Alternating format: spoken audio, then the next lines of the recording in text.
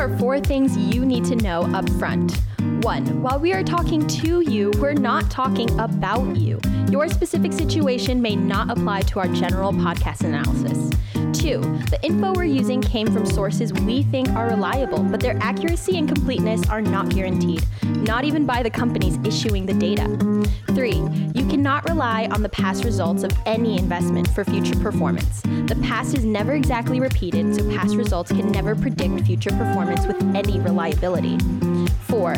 There are many kinds of risk in any investment, no matter what may or may not be guaranteed. Look closely and consult your investment, legal, and tax advisors for deeper one-on-one discussion and analysis. When you're talking about kind of the like the meme stocks and whatnot, would you put like NFTs kind of in that same category? Let's talk about that. And also, and then also what about like, does crypto kind of fall into that category as well, since it's all like perceived value? I would love to talk to you about these things. Just so you know, I have a tech background. When I left Richard Branson's Virgin Group, I went to the internet in 1998. I co-founded one of the early pioneers in cloud computing that Microsoft bought. I spent a long time in tech and looking at value and looking at what is money. Because when we're talking about NFTs, non-fungible tokens, and cryptocurrencies like Bitcoin and Ether, what we're really talking about, that's so interesting, is we're talking about little bits of computer code, right? I mean, that's all it is, really. It's a piece of code. Now, let me ask you, what do you think the most valuable piece of computer code is, just because it has use as the code? Nuke launches. I don't know that. Nuke launch codes. How do you say? Okay, let me change what I meant by codes, Connor. Is it that code by Alan Turing, Mark, his birthday or something like that? That's like the source code of everything. Remember, the one by Alan Turing? You guys know who Alan Turing is? Alan Turing invented the computer. Right, but I don't know about that second part that you referenced. Okay, I just saw it on this show. Okay, I want to go back to Connor and launch codes first. Connor, I didn't mean the codes we'd put in to make a nuclear bomb happen. I meant software code, like if you were writing in Perl or JavaScript. The most valuable pieces of code we see there are things like Apple's operating system. That's valuable code, right? Because you can copyright it. You can use it. It'll do something. But when you look at an NFT, let's start with NFT, Adley. If I had an NFT of a graphic and you could have exactly pixel for pixel that same graphic, what is my NFT? I'll argue with you on this because. Okay. Well, I was asking Adley first, but then I want to hear from you. No, I don't have the answer. I don't have the answer. That's why I'm asking you. All right. Well, I tend to do it in sort of a discussion, but go ahead, argue with me, Connor. Yeah. There we go. Connor's going to be, I'm going to defer to Connor. Sure. Connor will be your advocate. Okay. Exactly. Because isn't it not the same code? Is my pixelated photo of the NFT Mona Lisa, isn't that a different code from the original NFT Mona Lisa that is owned and potentially? If I copy your let's call it a JPEG of the Mona Lisa, I have literally copied your Mona Lisa pixel for pixel, definition for definition. I could open it up in Adobe Photoshop and enhance it. I could do all kinds of things to it.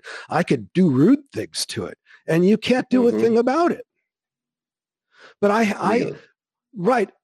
I haven't suffered any loss because I don't have the NFT. And I don't know what you've gained. Now, I understand that people have perception of value, and there was that cool mosaic that sold for what was about $70 million. And I think you could argue that maybe on artistic value, the amount of work and years that went into it have some value as art. I don't know that the NFT itself made it distinguishable as a thing.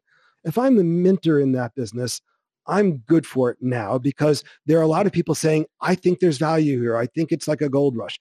You know, Adley, in the great gold rushes, do you know who made the most money? No, I don't.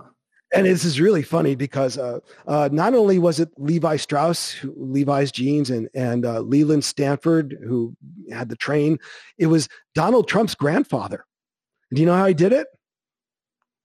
It was up in Alaska. Transporting the gold? He had a hotel brothel, and he would put it on a barge and float it up the river to the next gold strike area so he could have the services for the gold miners when they moved up. All these guys made money off of selling the services to the people who were chasing the gold. And these are huge generational wealth fortunes. The gold miners didn't make it. It's the services around the gold rush, not necessarily the people minting the NFT. The people minting the NFTs, the people enabling the exchange. The stuff around it is where the money is. The founders of the projects, the people minting, me trying to buy a fat ape or some like a stupid giraffe or whatever you want, depending on what it was. I've lost all my money on every NFT. Well, this is just like at the dawn of the internet around 2000, 2001. Adley, I was with a data center. I was with LA's first data center company. I was on Wall Street raising money the week the dot-com crash happened. We were the only company at the time, I think, that had profits. So the first part of the week, people were telling us we were idiots. We were morons because we made profit instead of taking market share. By the end of the week, everybody wanted our deal because if you didn't make profits, you were worthless. It was a very weird world, but it's what happens when you start to value things based on perception rather than what they're really doing. And in that case, if you're going to play in that market, our thing is, let's play around the market in the businesses that will make money around it. Now let's talk about Bitcoin is the next thing. Or did I answer your questions on NFTs? So if you were going to break it down like percentage wise, what's like give me your book formula for, it depends on your playground. lifestyle. Yeah. But if you're given like a general, and this is going down in writing, what's like your general basic core percentage, and then your playground? Well, isn't it 100% in the core, and then once that has been so nice, that once it gets you to where you want to, dividends are kind of okay. So it's 100%. It's kind of like goal oriented, but let's say I inherit somebody's portfolio that has a mix of stuff in it. Right, if there's stuff that belonged in the expanded because it's got a 20-year horizon and someone's young enough, I'm like to say, okay, let's throw that over to the expanded and we'll watch it. We're not going to do much with it, but let's focus on building that core, because that's the thing that you're going to depend on once your career. Like if you want to take $5,000 to Vegas, take $5,000. But let's just talk about cryptos for a second, because it is important technology, right? The blockchain is happening. Yeah, it is absolutely happening. But I'll ask the question. If you don't want to answer it, why do you think Bitcoin will survive? I mean, is it already big enough to the point where it almost like, do you think it can never not be? It would be because it has enough momentum. I think it will probably be around because it helps to power a lot of illicit transactions. Yes, I was going to say that. and anything that does that will always have a market. It's unregulated. Yeah, it's human beings. Well, it's going to get regulated, but internationally you can't really enforce. But the thing that's really a threat to cryptos and their current valuations are the fact that the central banks of countries, of real currencies, are adopting the technology. Now, here's the thing. A dollar is worth $1. A physical dollar is worth $1, not because there's gold behind it or anything else. It's because what's behind it is the most successful democracy in the history of the world, whether you like it or not. The best judicial system for having your case heard, even though it's far from perfect, and a military that's so badass and so many guns here in this country that nobody ever wants to try to take us over. So the dollar's a dollar because to try to disrupt that would be so freaking hard. Russia's trying to right now. Russia's how hard is it to try and disrupt the Bitcoin? Well, that's the thing. The Bitcoin doesn't have anything behind it. If somebody steals your Bitcoin, what court do you go to? If the market, if the exchange you was holding your Bitcoin goes out of business, who's going to be there to enforce? What government? What military is going to? You're saying so if Robinhood fails or if Coinbase fails or something? It's happened before. Yeah. In fact, in Japan was the original exchange for Bitcoin, and it got ransacked because the security wasn't very high. That's true. It was billions of dollars in today's value. And it was kind of funny at the time because, people like Bitcoin. but that's the problem with the cryptocurrencies is that again, it's that chasing perceived value like a meme stock and like an NFT. It's popular. Also, there's a lot of money swishing around in the system. During the pandemic, people could afford to stop working because the government was sending them enough money that they then had some extra cash. Because supply of goods was tight, where were they going to spend on? So they started buying stocks. And this is not the first time it's happened. It's a cycle that repeats itself. And the worst thing you do is get sucked into those cycles of day trading, NFTs, and cryptos. Because in my stupid world, doing the stuff that I do survives the Great Recession well, did great through the pandemic. And it's not that it's the same companies. I'm always watching based on the rules of what I think is going to work at this part of the economic cycle. And then we just advise. The first part of like the accountability thing, I think you mentioned, you're talking about kind of the awareness of like being able to like reflect on like your investments, but you more specifically, you're kind of talking about just like person to person being able to like reflect on yourself and kind of like see, okay, am I making the right decisions here?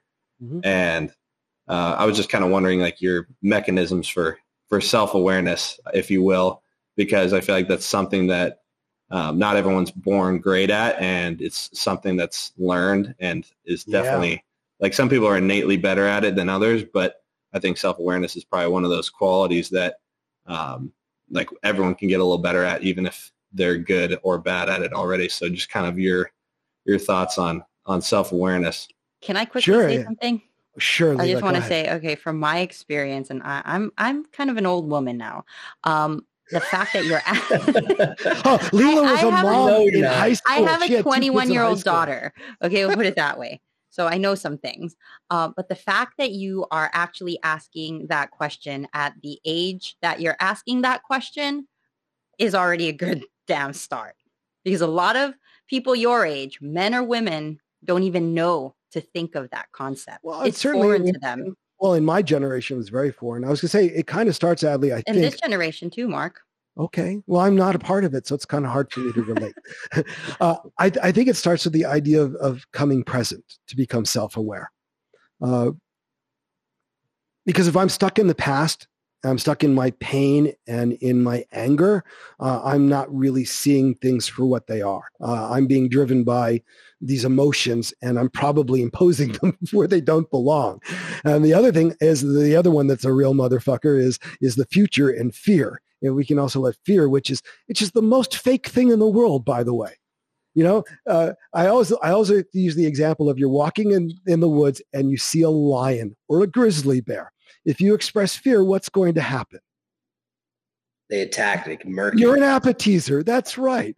But if you know how to respect something and remain present and understand how it's looking at you, how you're looking at it, and you're working with, you're more likely to survive that encounter, right? So I think it comes with it. And if you're present, it means you're hopefully putting your ego aside. Hopefully. Right. And I think, and then when you do that, I'll go one further with you. I actually did a 1-week silent retreat up in Tahoe. So we weren't allowed to talk most of the time, and you just had to sit there with your inner dialogue, which is really cool, because when you can sit there and reconcile your inner dialogue, your thoughts, so they're not beating you up all the time or making you curl into a ball, but you're actually becoming happy and you're able to forgive people for things because you know you're in a place that's great, and you know that you could only get there by having experienced everything exactly the stupid way it happened, and then you have to like it. Can I add something? I also think your research that you do and like the tools that you have and lay out that help you build a convicted idea of what you're actually looking for. Sure, they don't make me more self-aware though. Well, I'm most self-aware. I'm most self-aware when I know what my bias is in the moment. I know what my emotions are in the moment. Is that what you were intending, Adley? Yeah, I just kind of basically sometimes in baseball we refer to it as like having feel. A lot of guys say, oh, this guy's got a lot of feel or not too much feel. And it's just kind of the, being able to read people and also just like reflect on how you're talking to people and how they're perceiving the information you're you're giving. And, when it comes to yourself, being able to understand, like your biases, and also like, am I thinking emotionally or logically, or do I need to ask a friend about this decision because I got my blinders on and I can't see the whole picture because I'm so invested in this one thing. I need to take a step back. Oh, Lilo will tell you we're always asking each other questions. Well, kind of, but that's part of it, self-awareness, like asking others for their opinion. You can't say, oh, I'm not a mean person. You don't get to decide that, other people decide that for you. Yeah, that's true. And it's so funny when people say, but I wasn't trying to be mean. No, I believe you weren't trying to. Mm-hmm. Yeah, I think what you're talking about is how and why. In other words, you're measuring how a person is, but we want to do that oftentimes without hearing sort of the syrupy heroine of why you did that, because that's just trying to get me to accept it and go with it, as opposed to just saying, okay, your how needs some work, man. Mm-hmm. Is that where you're going? Yeah. Oh, I had another question. Sure. Totally like off Please. On a different tangent. But would you say from a client's perspective that like, I guess, wealth is attained by being boring? Ooh, I would say that it's not from your perspective, because I know you're going to say you love it, but no. I'm not going to disagree. I'm going to be like the first cousin agree with it. We actually have a whole segment called Emotions and Money. And I talk about how being a good investor is like being a farmer, a gardener, a monk. It's a very quiet, contemplative practice. When I'm doing my best work, it's early in the morning and I'm just reading research. I don't care where I am in the house. I've got an iPad. I could be in the massage chair and I just want to read it. I want to see what's going on. And it's, I think when I hear Massa being boring, I think that's not necessarily getting the Ferrari when you're capable of it yet. Not necessarily. Well, also, is that what you were saying? Like living in a somewhat boring, more like conservative manner? Yeah, but also kind of the investment perspective. Yeah. Yeah, the investment perspective. And I guess it kind of goes along. Like what made me think of it was just NFTs and whatnot, and like kind of the idea. Okay, yeah. I would tell you that it's also like a layer cake too. Because if you're only eating one section of cake the whole time, that is going to get boring, and you're almost driving too much down one lane. That's why we talk about portfolios in 3 different levels. They almost have 3 completely different purposes. And the core portfolio, while it's meant to power your life, if you're going to create wealth, that's going to happen in the expanded portfolio. And the reason why is, if you want to get access to like the cool venture funds and the cool hedge funds, you've got minimum buy-ins of 25, 50, $250,000.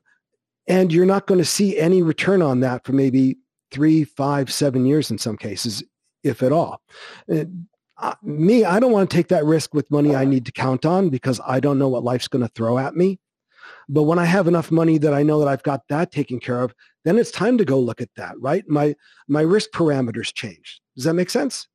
In other words, let me, this is something I always notice happens in business. So tell me if it happened to you. The day before you got drafted, did you have much to protect? Did you care much about where your money was? Yeah, no, not at all. The day after you signed your contract, what happened? Did you care a lot more? Yeah. Yeah, it happens in business too. When our startups suddenly become valuable, it's like, oh shit, right now I've got to start building these protective systems, because while we were just trying to build it, we're so focused on build, that we don't backfill. Often when I get brought in, it's because I like to build the backfill parts because I like to know, okay, are we really doing the thing? So I would approach risk in that layered way. And don't forget to have your fun, because, is it fun to be boring all the time and talking about your investments, or is it fun to be able to participate with the guys who are saying, yeah, I'm doing this, I'm doing that? You don't have to say the amount, but you can say you're doing it, right? Mm-hmm. I mean, there is something to be said about, be running with the crowd and having fun. Just don't bet your life on it. That's all.